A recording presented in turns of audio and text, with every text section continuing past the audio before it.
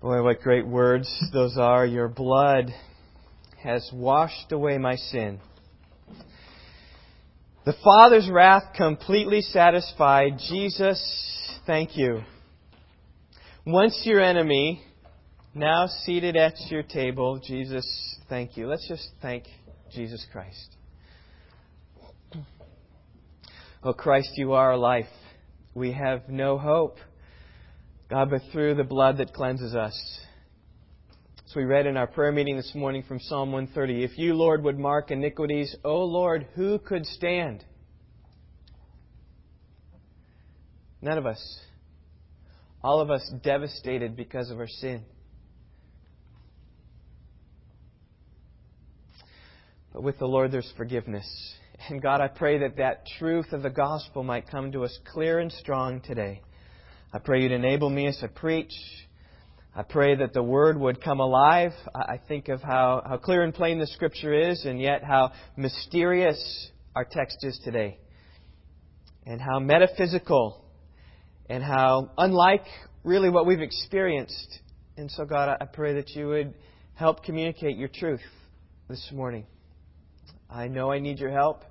So I've labored all week, and yet seemingly have fallen short in many ways to illustrate and apply and help us. And yet I pray that You would be among us to teach us and guide us. God, it's Your strength we need right now. We pray in Christ's name. Amen. Well, in the 1950s, there was a very popular television show which aired all across America. I'm young enough, so I never saw an original. I think many of these were live. Perhaps you recognize the title. This Is Your Life.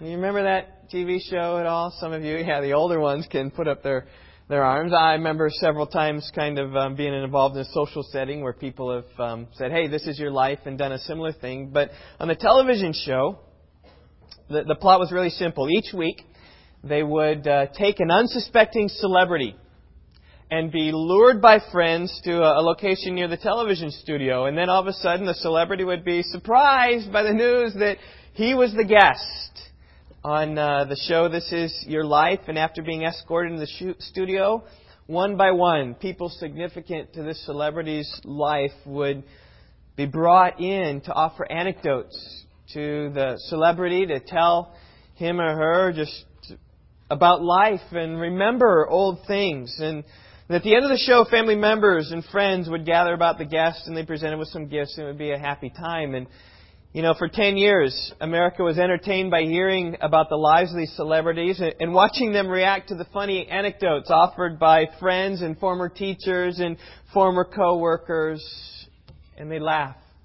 And they're also moved to see these celebrities shed a tear as they remembered the tragedies that took place in their life. Maybe a death in the family or some family crisis that took place. And this was reality TV long before reality TV came to be the fad. But today, as we dig once again into the book of Colossians, we're going to have a chance to look at our lives as believers in Jesus Christ. We're going to look at our past and our present and at our future. My message this morning could be entitled, This Is Your Life. But I'm titling it, Christ is Our Life, because that's the phrase that comes from our text. If you haven't done so already, I invite you to open your Bibles to Colossians chapter 3. Our text this morning is verses 3 and 4, but we will begin in verse 1 to catch the context. Paul writes in Colossians 3 verse 1, Therefore, if you have been raised up with Christ, keep seeking the things above where Christ is, seated at the right hand of God. Set your mind on the things above, not on the things that are on earth.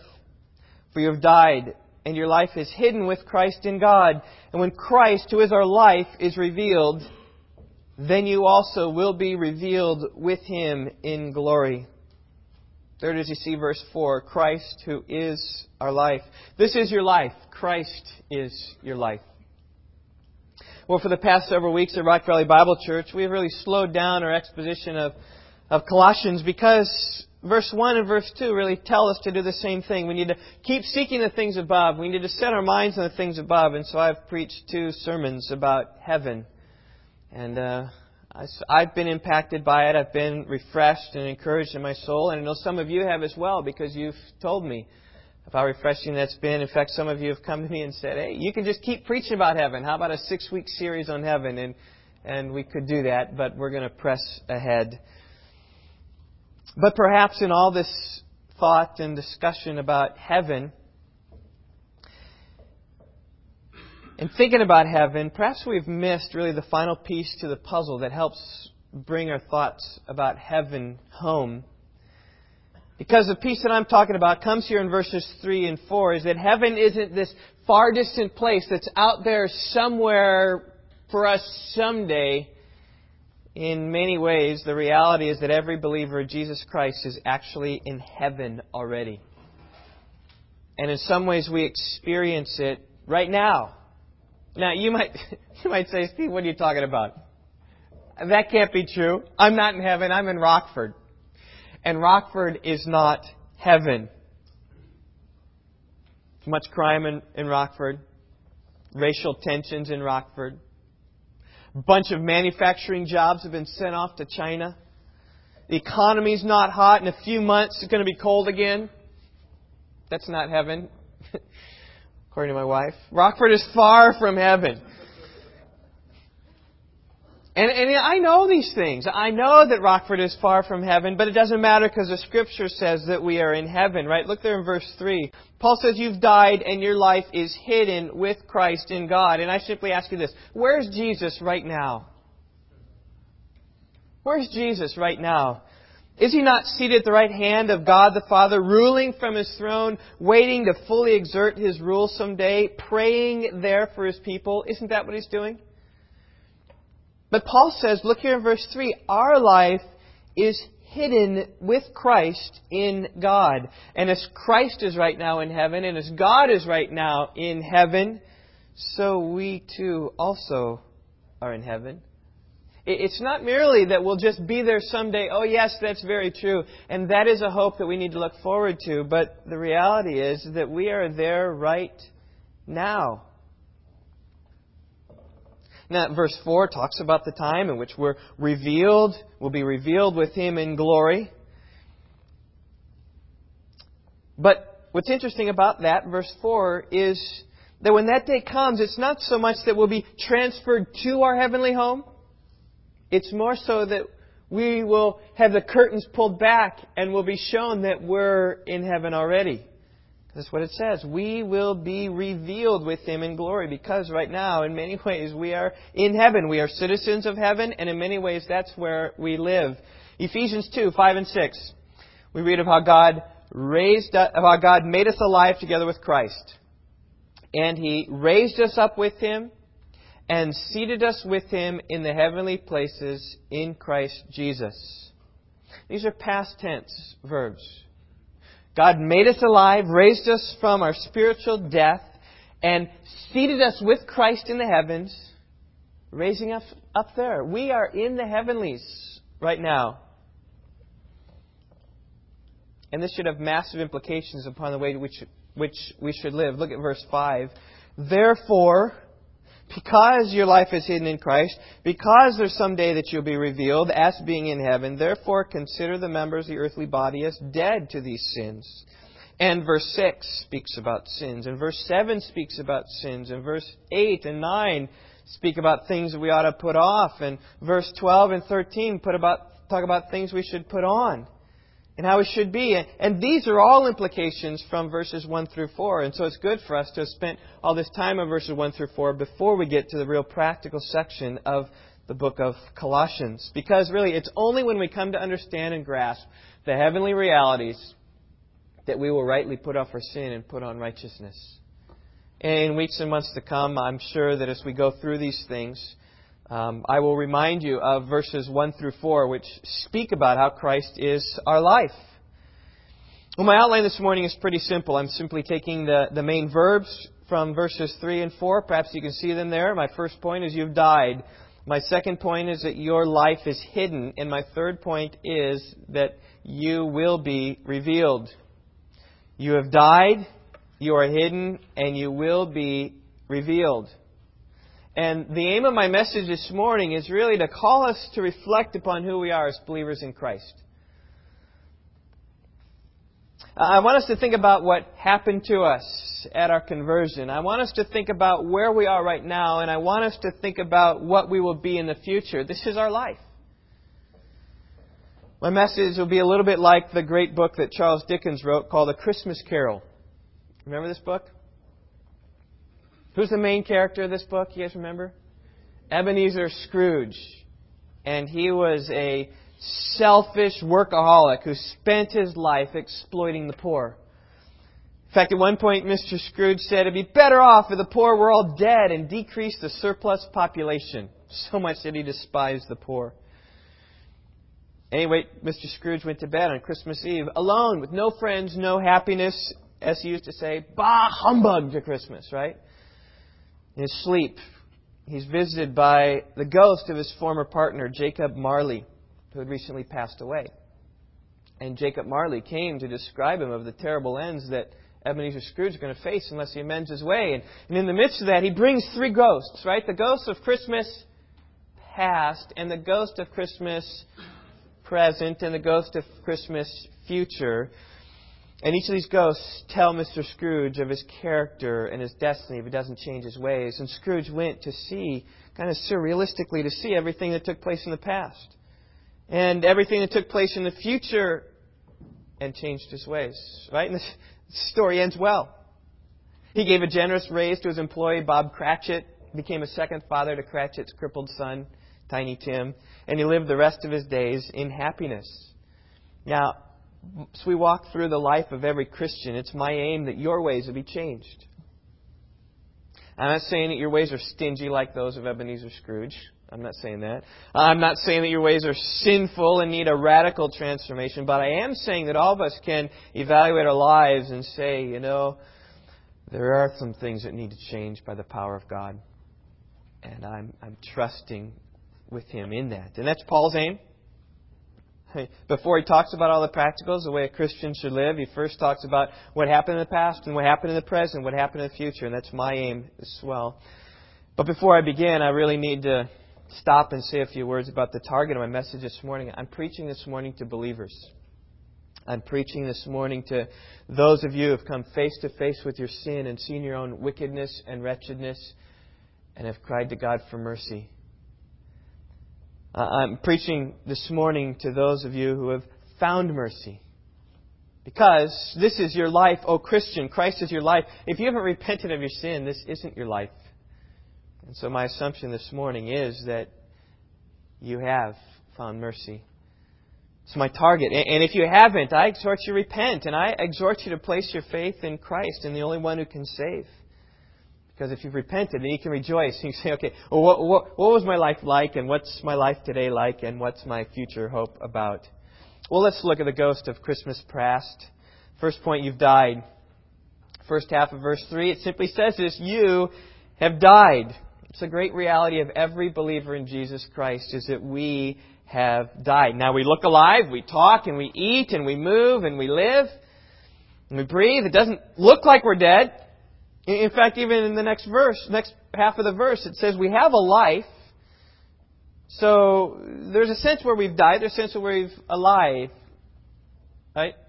And the reality is we have a new life. Right? But the sense is that we have dead. We've died to our old life, we live to our new life. Paul said in Colossians chapter 2, verse 15, chapter 5, verse 17, therefore, if any man is in Christ, he's a new creature.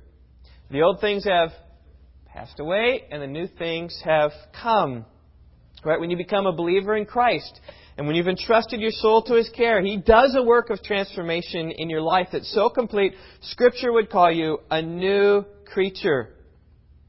What you were before is not what you are now, because you've been changed, you've been transformed. And that's what Jesus is getting at when He's speaking to Nicodemus. He said, truly, truly, I say to you, unless one is born again or born from above, he cannot see the kingdom of God. The idea there is kind of the same. It's not just a reformation we need. We need a transformation, a complete transformation that starts with dying and then is living. It's almost as if you were born again. And this all starts with dying.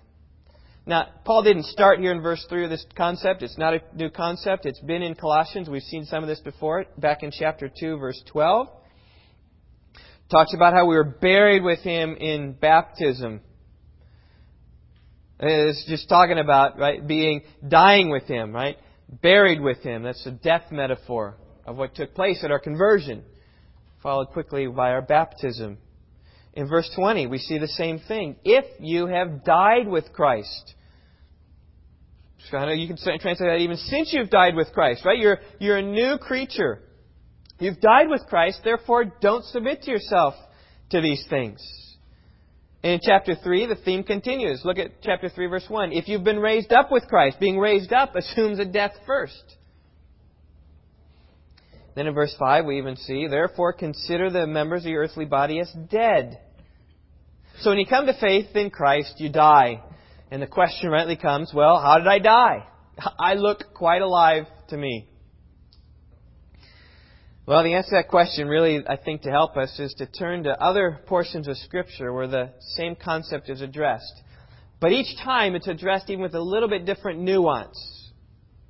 You don't need to turn there, but let me just run through a list of 10 verses or so. Colossians chapter 2, verse 19. Paul's testimony is that of every believer. Through the law I died to the law, so that I might live to God. There's a death there to the law. Galatians 5:24, those who belong to Christ Jesus have crucified their flesh with its passions and desires. There's a crucifixion of the flesh that takes place at conversion. Galatians 6:14, through the cross of our Lord Jesus Christ, the world has been crucified to me and I to the world. So I've been crucified to the world. I've died to the world. 1 Peter 2:24, He Himself bore our sins in His body on the cross so we might die to sin and live to righteousness. So there's a death to sin He's talking about there.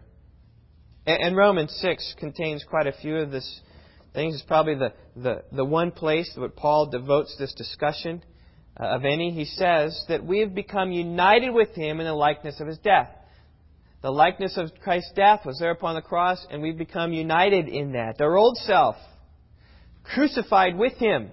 When Christ was crucified, our old self was crucified with Him. And that means death. All right? Romans 6, verse 7. He was died is free from sin. It says we've died, there's a freeness there. You're dead, but you're alive now in Christ. We have died with Christ, Romans 6:8. Romans 6:10, the death that He died to sin once for all. But the life that He lives to God. As we died with Christ, as Christ died a death to sin, so also we die a death to sin. Romans 6:11, consider yourselves to be dead to sin, but alive to God in Christ Jesus. Now there are a bunch of scriptures.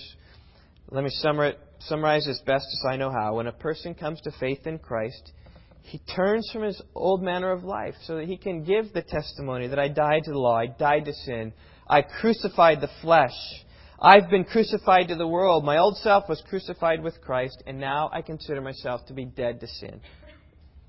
That's what he's talking about here in Colossians 3, verse 3. You have died.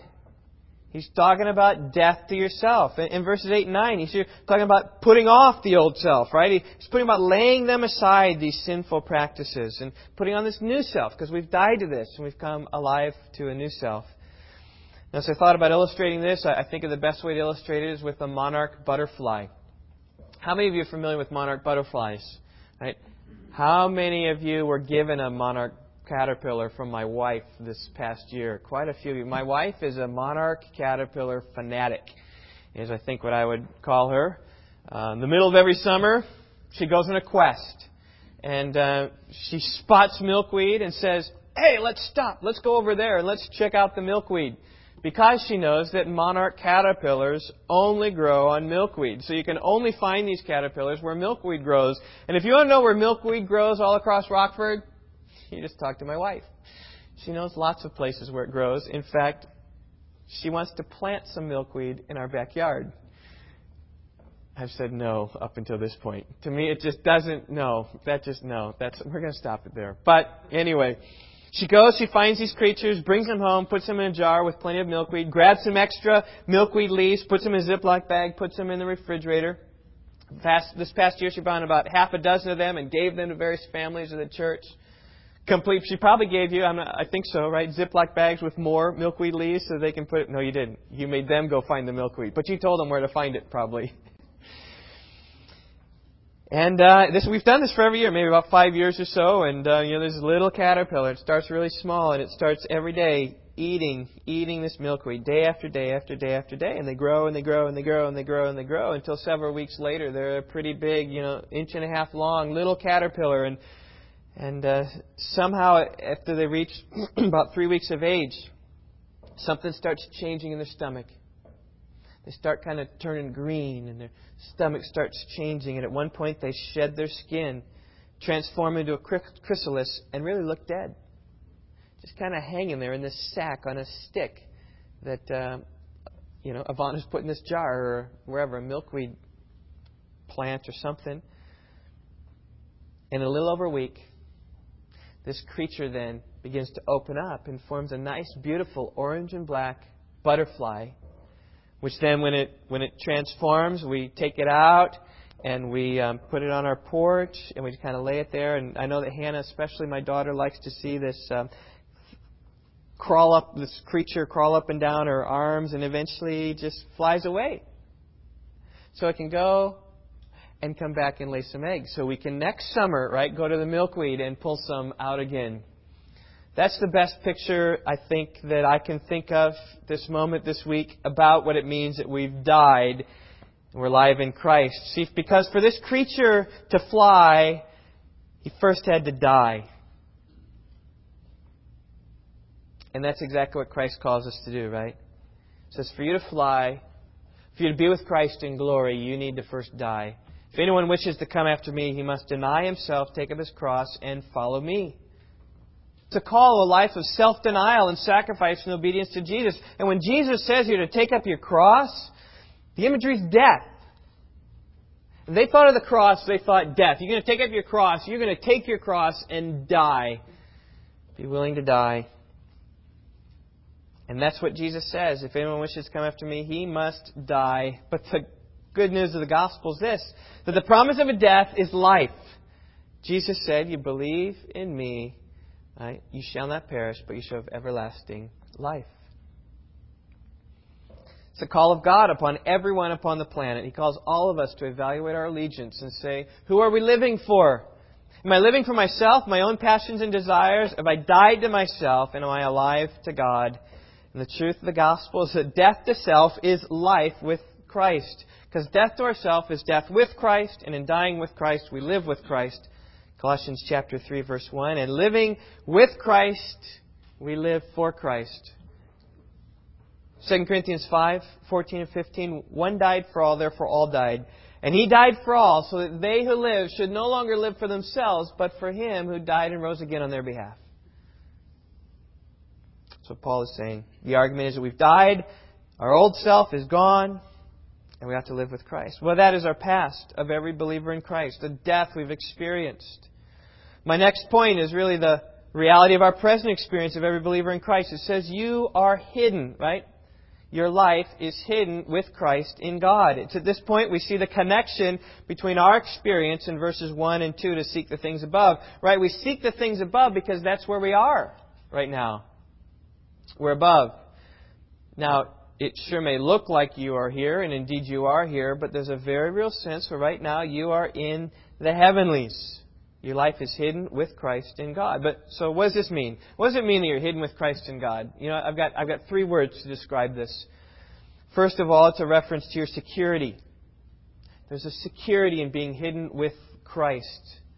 I mean, that's the gospel. This is it. In Christ Jesus are hidden all the treasures of wisdom and knowledge. And as in Christ are hidden all the treasures of wisdom and knowledge, those treasures become ours. And in Christ Jesus we have the hope of heaven. We have forgiveness of sins. In Christ we sit in His kingdom, having been rescued out of the domain of darkness. In Christ Jesus we dwell in the light. He's the sovereign one who has delivered us from our sins, has brought us into a true knowledge of His will. And as we embrace Him, He embraces us, and we're safe and secure in His arms. One with Himself I cannot die. My soul is purchased with His blood. My life is hid with Christ on high, with Christ my Savior and my God. There's a security there. Certainly we hate our sin. Certainly we sorrow over our sin. But we need not dwell long on our sin. Because we know that we're secure in the heavens, safe in the arms of Christ. And there's no accusation that comes against us that's going to stick. Because every time Satan tries to tempt us, or we try to tempt us, Christ Jesus says, listen, it's my righteousness that's cleansed you. And you are free and walk about without any condemnation. We know that we can overcome the schemes of the devil in our flesh because our life is completely wrapped up, surrounded by, and hidden with Christ. As a mother hen places her wings around her chicks to protect them from the evil that may come upon us, so also our life is safe in God. Psalm 91, 1 through 4. He who dwells in the shelter of the Most High will abide in the shadow of the Almighty. I will say to the Lord, my refuge and my fortress, my God in whom I trust. For it is He who delivers you from the snare of the trapper and from deadly pestilence. He will cover you with His pinions, and under His wings you may seek refuge. His faithfulness is a shield and a bulwark. We're in Christ. We're with Christ. As a shepherd tenderly cares for the young of his flock, so God will tenderly care for and protect us from all harm. One of the most tender verses in all the Bible comes in Isaiah 40, verse 11. Like a shepherd, He will tend His flock. In His arm He'll gather the lambs and carry them in His bosom.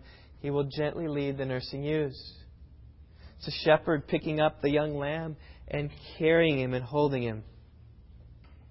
That's what it means, securely hidden in Christ. As the man tightly clutches his gold and coin in his hand, so Jesus clutches us in His hand. Jesus said, my sheep hear my voice, and I know them, and they follow me.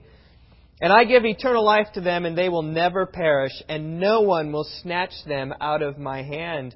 My Father who has given them to me is greater than all, and no one is able to snatch them out of my Father's hand. It's the same hand. There's the Trinity there. The Father and the Son have us in their hands, and nothing can take us away because we're hidden in Christ. As a faithful husband continues to be faithful to his wife, for better, for worse, richer, poorer, sickness and health, so also will the Lord's love for us continue on. Romans 8, 38 through 39. Neither death nor life, nor angels, nor principality, nor things present, nor things to come, nor life, nor death, nor any other created thing shall be able to separate us from the love of God which is in Christ Jesus our Lord. We're secure in His love. So we experience His forgiveness and see His faithfulness day after day. Well, that's one aspect, what it means to be hidden. And another one is not just security, but also identity. It means here that we are hidden with Christ in God. It means that our lives are so wrapped up in Jesus that you can't see us without seeing Jesus. We are the taco meat inside the tortilla shell. We are the snail inside of the outer shell. We are identified with Christ. We are just wrapped around Him. And before you see us, you've got to see the outer part, which is Christ. Now, children, I trust that you've played the game hide and seek before. Yeah? Emily, you've played that game before? Yeah? A few times? Yeah, probably. Well, you know how the game happens, right? Someone goes, counts to high number, 50, 100 or something. And as you go off and hide yourself, you find a place where you can cover yourself with something, right? You cover yourself with perhaps clothes or coats in a closet someplace.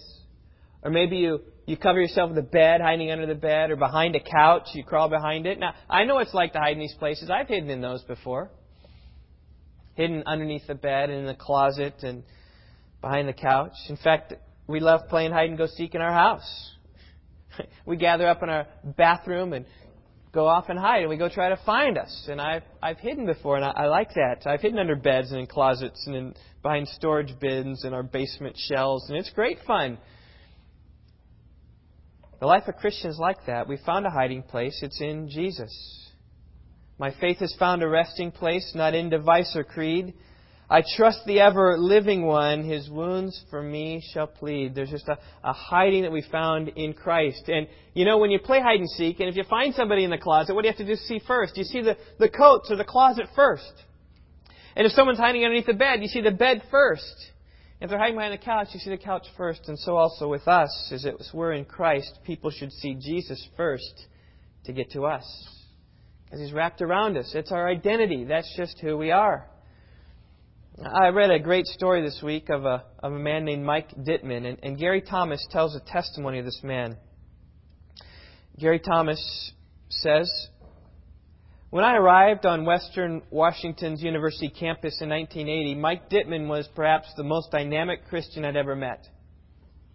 He was several years older than I was and already a leader in the college ministry I attended. Mike had everything: a charismatic personality, great athletic ability, a walk of integrity, as well as being a skilled worship leader and a good teacher. He could lead you into the presence of God like few I've ever met. I've often sought him out at lunchtime to talk and was later pleased to end up being with him in a small group that he led. It was just a couple years later that a close friend of mine told me the shocking news. After a morning workout, Mike's body dropped to the locker room floor. A brain hemorrhage almost took his life. And after a furious scare, the doctors were able to keep Mike in this world, albeit a very different Mike. His Hollywood handsome appearance was gone. Half of Mike's face now looks fallen, pulled over to one side. He can't sing anymore or play the guitar. There's no more leading worship. For a while, his speech was slurred, so he couldn't teach. He was humbled in just about every way an ambitious man could be humbled. And after months of grueling therapy, Mike moved on. The devastating effect on his body was paralleled by an equally powerful and wonderful change in his spirit. Now, years later, Mike's ministry has never been more productive. He started a phenomenally successful department of counseling at Philadelphia Biblical University. It's grown from a handful of students to hundreds of participants. People fly into Philadelphia from all over the country to meet with Mike. Pastors who have fallen, marriages have broken apart, children who are rebelling. Mike's seen it all. Whereas before his focus was on the masses, Mike now specializes in healing the hurting hearts one at a time. Mike told me recently the brain hemorrhage took a lot away from me, but it gave me even more. Mike is now the type of guy whose spirit invites you to quiet your heart and to get rid of all pretenses and revel in God's presence. And here's the punchline, what I want to talk about being hidden in Christ. Gary writes, I think the main difference is that in college, when I was around Mike, I wanted to be like Mike. In his arm, he'll gather the lambs and carry them in his bosom. He will gently lead the nursing ewes. It's a shepherd picking up the young lamb and carrying him and holding him. That's what it means, securely hidden in Christ. As the man tightly clutches his gold and coin in his hand, so Jesus clutches us in His hand. Jesus said, My sheep hear my voice, and I know them, and they follow me. And I give eternal life to them, and they will never perish, and no one will snatch them out of my hand. My Father who has given them to me is greater than all, and no one is able to snatch them out of my Father's hand. It's the same hand. There's a Trinity there. The Father and the Son have us in their hands, and nothing can take us away because we're hidden in Christ.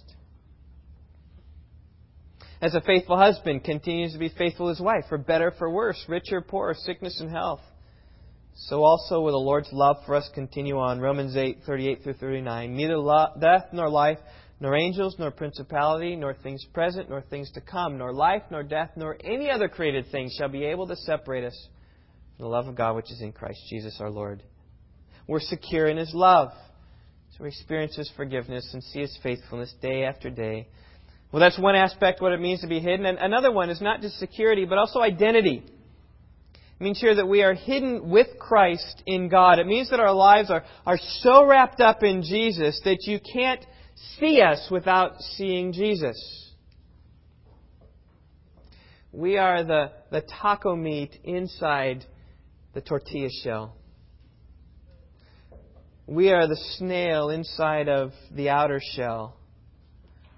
We are identified with Christ. We are just wrapped around Him. And before you see us, you've got to see the outer part, which is Christ. Now, children, I trust that you've played the game hide and seek before. Yeah? Emily, you've played that game before? Yeah? A few times? Yeah, probably. Well, you know how the game happens, right? Someone goes, counts to high number, 50, 100 or something.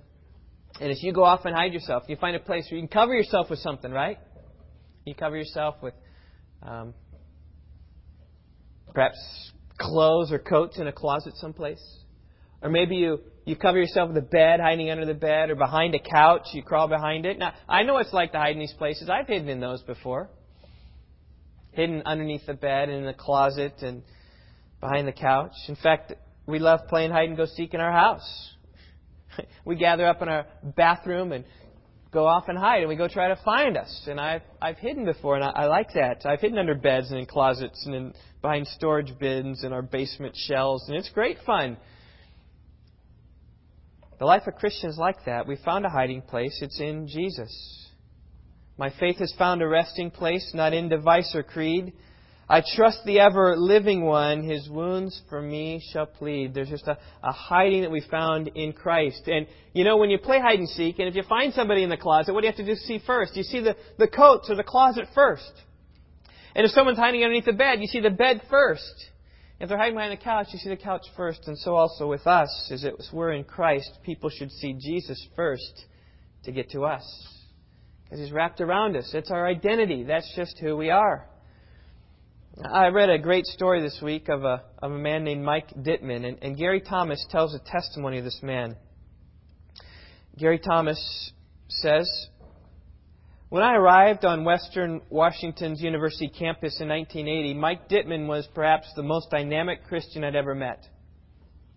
He was several years older than I was and already a leader in the college ministry I attended. Mike had everything: a charismatic personality, great athletic ability, a walk of integrity, as well as being a skilled worship leader and a good teacher. He could lead you into the presence of God like few I've ever met.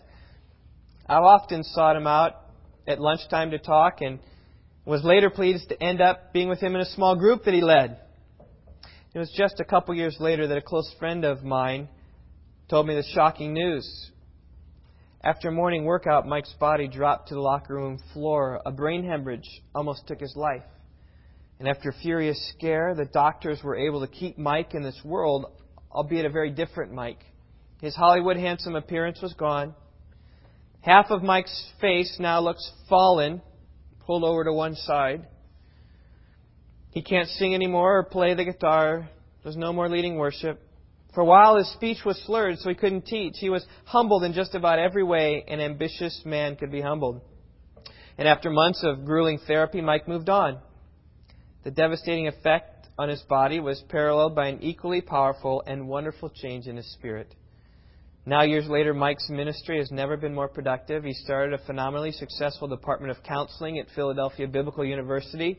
It's grown from a handful of students to hundreds of participants. People fly into Philadelphia from all over the country to meet with Mike. Pastors who have fallen, marriages have broken apart, children who are rebelling. Mike's seen it all.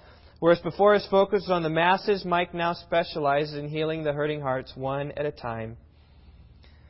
Mike told me recently the brain hemorrhage took a lot away from me, but it gave me even more. Mike is now the type of guy whose spirit invites you to quiet your heart and to get rid of all pretenses and revel in God's presence. And here's the punchline, what I want to talk about being hidden in Christ. Gary writes, I think the main difference is that in college, when I was around Mike, I wanted to be like Mike. Now, after spending time with Mike, I want to be more like Jesus. Because that's where our identity is. And as we're hidden in Christ, we are wrapped up in Him. And to see Mike Dittman is to see Jesus.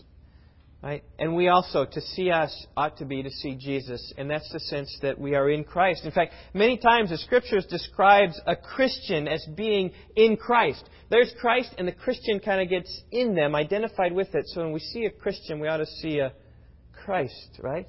In fact, Colossians chapter 1, verse 2. Paul's writing to the saints and faithful brethren in Christ who are at Colossae. Christians are often described as being in Christ, hidden with Christ. That's where identity lies.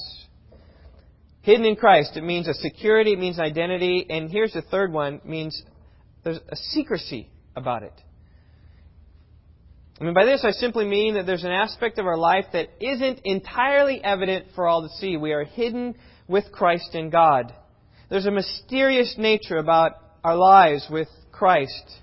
We're hidden, we're covered up, we're not totally seen. And when Jesus spoke to Nicodemus about being born again, Nicodemus said, how can a man be born when he's old? He can't enter again into his mother's womb, can he? And Jesus said this. He said, the things I'm talking about, they're spiritual, they're not physical. Right? There's this mystery to it. He says, that which is born of flesh is flesh, but that which is born of the Spirit is spirit. And see, the change that comes upon us when we die to our sins doesn't change us physically. We still look like the old Bill or Ted or Marcy or Susie. The change comes in our behavior. And as people look at our behavior, they say something's different about that because they see Christ in us, but there's still something hidden about us in the sense that it's not been fully revealed what we are. And that leads to my third point, right? That we will be revealed. Because we're hidden now, but there's a sense where we will be revealed for all that we are. Verse 4. When Christ, who is our life, is revealed, then you also will be revealed with Him in glory. As we saw a few weeks ago, Jesus Christ is on His throne. He's waiting for the day when He will come back and rule and reign on this earth. And when that day comes, Jesus will be revealed for all the world to see. There'll be no mistaking who Jesus is. Listen to the description of that day in Revelation 19. John writes, "And I saw heaven opened, and behold, a white horse, and He who sat on it is called Faithful and True, and in righteousness He judges and wages war. His eyes are a flame of fire, and on His head are many diadems. He has a name written on Him which no one knows except Himself. He's clothed with a robe dipped in blood, and His name is called the Word of God. And the armies which are in the heavens," that's us, by the way, with no weapons at all, because Christ will fight for us, "clothed in fine linen, white and clean, were following Him on white horses. And from His mouth comes a sharp sword, so that with it He may strike down the nations. And He will rule them with a rod of iron. And He treads the winepress of the fierce wrath of God the Almighty. On His robe and on His thigh He has a name written, King of Kings and Lord of Lords." This is the war that will end all wars. Jesus Christ, His heavenly army, will wage war against the beast and the kings of the earth and their armies. And the outcome of that war will be the beast and those who worshipped His image will die. The Lamb who came the first time will return as the lion, devouring his foes. He'll come to conquer those who refuse to believe in His name. And when He conquers, He'll come and rule the universe. And really what it is just a revealing who Jesus is. I mean, right now He's in the heavens, sitting and waiting and praying for us. And the world doesn't really see Him. Oh, they hear about Him through His Word. And they don't believe in Him. Right? Psalm 2 says the nations mock against the Lord and against His anointed. Oh, but there will be a day when the veil is taken away from heaven. Jesus will be seen for who He is, and He's going to come and march. He is revealed. But just as verse 4 says that Jesus is revealed, so also too every believer in Christ will have this curtain taken away and revealed for who exactly we are. When Jesus is manifest for the world to see, all His true followers will be manifest for the world to see as well. Right? There's a sense now where Jesus is hidden from the world. His true character is not open and laid bare before the world to come and to see. But there'll be a day when they will see who He is. When they see Him, they will see you. Now, right now, it's not totally clear. But there'll be a day when we are revealed with Christ. This is heaven. This is what you can look forward to, O believer in Christ. And there are quite a few scriptures that speak about the same thing. About how the world doesn't quite understand us, but there'll be a day when Christ comes and we'll see Him, be revealed as He is, right? 1 John chapter 3, 1 through 3. "See how great a love the Father has bestowed on us, that we should be called children of God. And such we are. And for this reason the world does not know us, because it did not know Him." See, there's a sense where the world doesn't quite know us because we're hidden in Christ. But John continues on. Now we are children of God. It has not appeared as yet what we will be. We know that when He appears, we'll be like Him because we shall see Him just as He is, right? We're not totally what we are. We're not totally what we will be. But there will be a day in which Christ appears, we will be appeared for everything that we are, hidden in Christ, complete in Him. And everyone who has this hope fixed on Him purifies himself just as He is pure. It's 1 John chapter 3, 1 through 3. Another one comes in 1 Peter chapter 1, verse 5, where it speaks about how believers are protected by the power of God through faith for a salvation ready to be revealed in the last time. We're protected by God, right? We're covered, secure, through faith for a salvation ready to be revealed. It's not revealed yet, but it's going to be there. And this time we are protected. And that final day when it comes, the imperishable, undefiled, and unfading inheritance will be ours for all the world to see. Another one, and this is probably my favorite, comes in Romans 8, verse 19. The anxious longing of the creation waits eagerly for the revealing of the sons of God. Because of Adam's sin, the world was subjected to futility. And creation, it says in Romans 8, longs to be freed of this curse that it has been subjected to. But when will it be freed? It will be freed when the revealing of the sons of God take place. And do you realize that right now the grass and the flowers and the trees and the rocks and the dirt and the lakes, they're all longing for this day when we as Christians are revealed for who we are. Are you longing for that day? You know, Martin Luther said that there are 2 days in his calendar. He said this day and that great day are the 2 days in his calendar. And maybe it just might be that the dirt in the ground is more anxious longing for that day when you will be revealed than you do. If that's the case, something's dreadfully wrong. And we need to realize that everything that verse 4 speaks about will be revealed with Him in glory. Not because of our own works of righteousness, right? Not because of the good things that we've done. Simply because we've forsaken our sin, died to our sin, entrusted ourselves with Christ. Right now we're hidden in Christ. There'll be a day when the entire earth will behold us as joint heirs in Christ. And it will be a great day, and I exhort you to long for that day. You know, the saints of old has always longed for that day.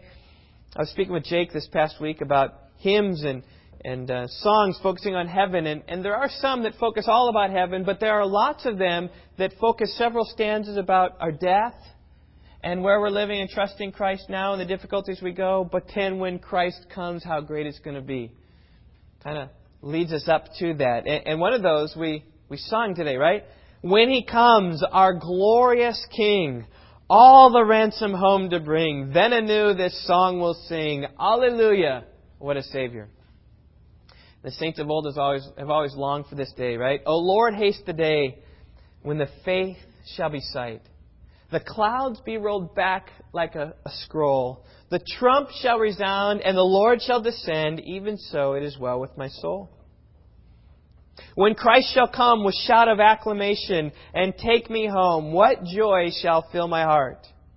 Then I shall bow in humble adoration and there proclaim, my God, how great Thou art. Rejoice in glorious hope, our Lord the Judge shall come and take His servants up to their eternal home. Lift up your hearts, lift up your voice, rejoice again, I say rejoice. When He shall come with trumpet sound, oh may I then in Him be found, dressed in His righteousness alone, faultless to stand before the throne. Now, wouldn't it be great to make a hymn out of those 5 stanzas? And you transition from one to the other, to the other, to the other, to the other, just anticipating that. You've got an assignment, Jake. You can think about that. But I think that'd be great. Just focusing upon that day in which we are revealed. Well, there's one final phrase I want us to focus upon and dwell upon because it is the heart of my message. It comes right here in verse 4. Christ Jesus, who is our life. Christ is your life. I mean, the only reason we've died to sin is because Christ died to sin. The only reason we exist now in the heavenlies is because of Christ, because we're in Christ, with Christ. And the only reason we will be revealed someday in future glory is only because we're up there with Christ. Only because of Jesus. Christ Jesus is our life. He is the only reason these things are so. He's our only hope and joy. He's the only one that gives life. What else is there to live for? What other hope do you have? Christ Jesus is our life. He ought to be our life. He ought to be our everything. That's why we worship Him. That's why we focus our attention upon Him. That's why we sing for Him. I was talking to Jake also. So I just had breakfast with him yesterday morning, so these things are upon my heart. But, some of the things about what we sing here at Rock Valley Bible Church, how can I say this? They focus on the grandeur and the glory and the magnificence of God. But I'm not sure you've noticed this, but all of our songs focus our heart and attention upon Jesus. Because it's the redemption in Him that's going to give you joy, and it's going to give you endurance, and it's going to give you hope, and it's going to give you perseverance. Right? I mean, God, great as He is, yes, we need to worship Him, but, just a great God apart from a Savior leaves us hopeless. But a great God who's a Savior, Jesus Christ, gives us great hope, and that's what gives us our great joy. That is the gospel, and that's why we sing so much about Christ. Right? You just think about the songs we sang today, right? Do you remember what the songs we sang? Think about those in your hymnal. What did we sing? There is a Redeemer, right? Jesus Christ, the Redeemer. What else we sing? Oh, how quickly they forget, Jake, right? Alas, and did my Savior bleed? Jesus, thank you. What else? My heart is filled with thankfulness about Christ. Calvary covers it all. Oh, mighty cross, right? Hallelujah, what a Savior, right? And these things, as they are there, they ought to be in Jesus, and that gives us life, and that gives us hope, because it's in Christ. Because Christ is our life. What else can we sing about than our life? And our life is Jesus. So I pray at Rock Valley Bible Church that this would be our focus, this would be our hope and our joy, is Christ Jesus, who is our life. Christian, that is your life. You've died with Christ, you are hidden with Christ, and someday you will be revealed with Christ. May we experience that. May God transform our hearts and our lives to live appropriately. So let's pray. God, I pray You'd strengthen us to live the realities of everything that we are. Teach us of our death. Teach us of our present reality of living with Christ. And teach us of, God, what awaits us. And may that day press us on to seek Him with all of our hearts and all of our souls and all of our mind and all of our strength. We pray in Christ's name. Amen.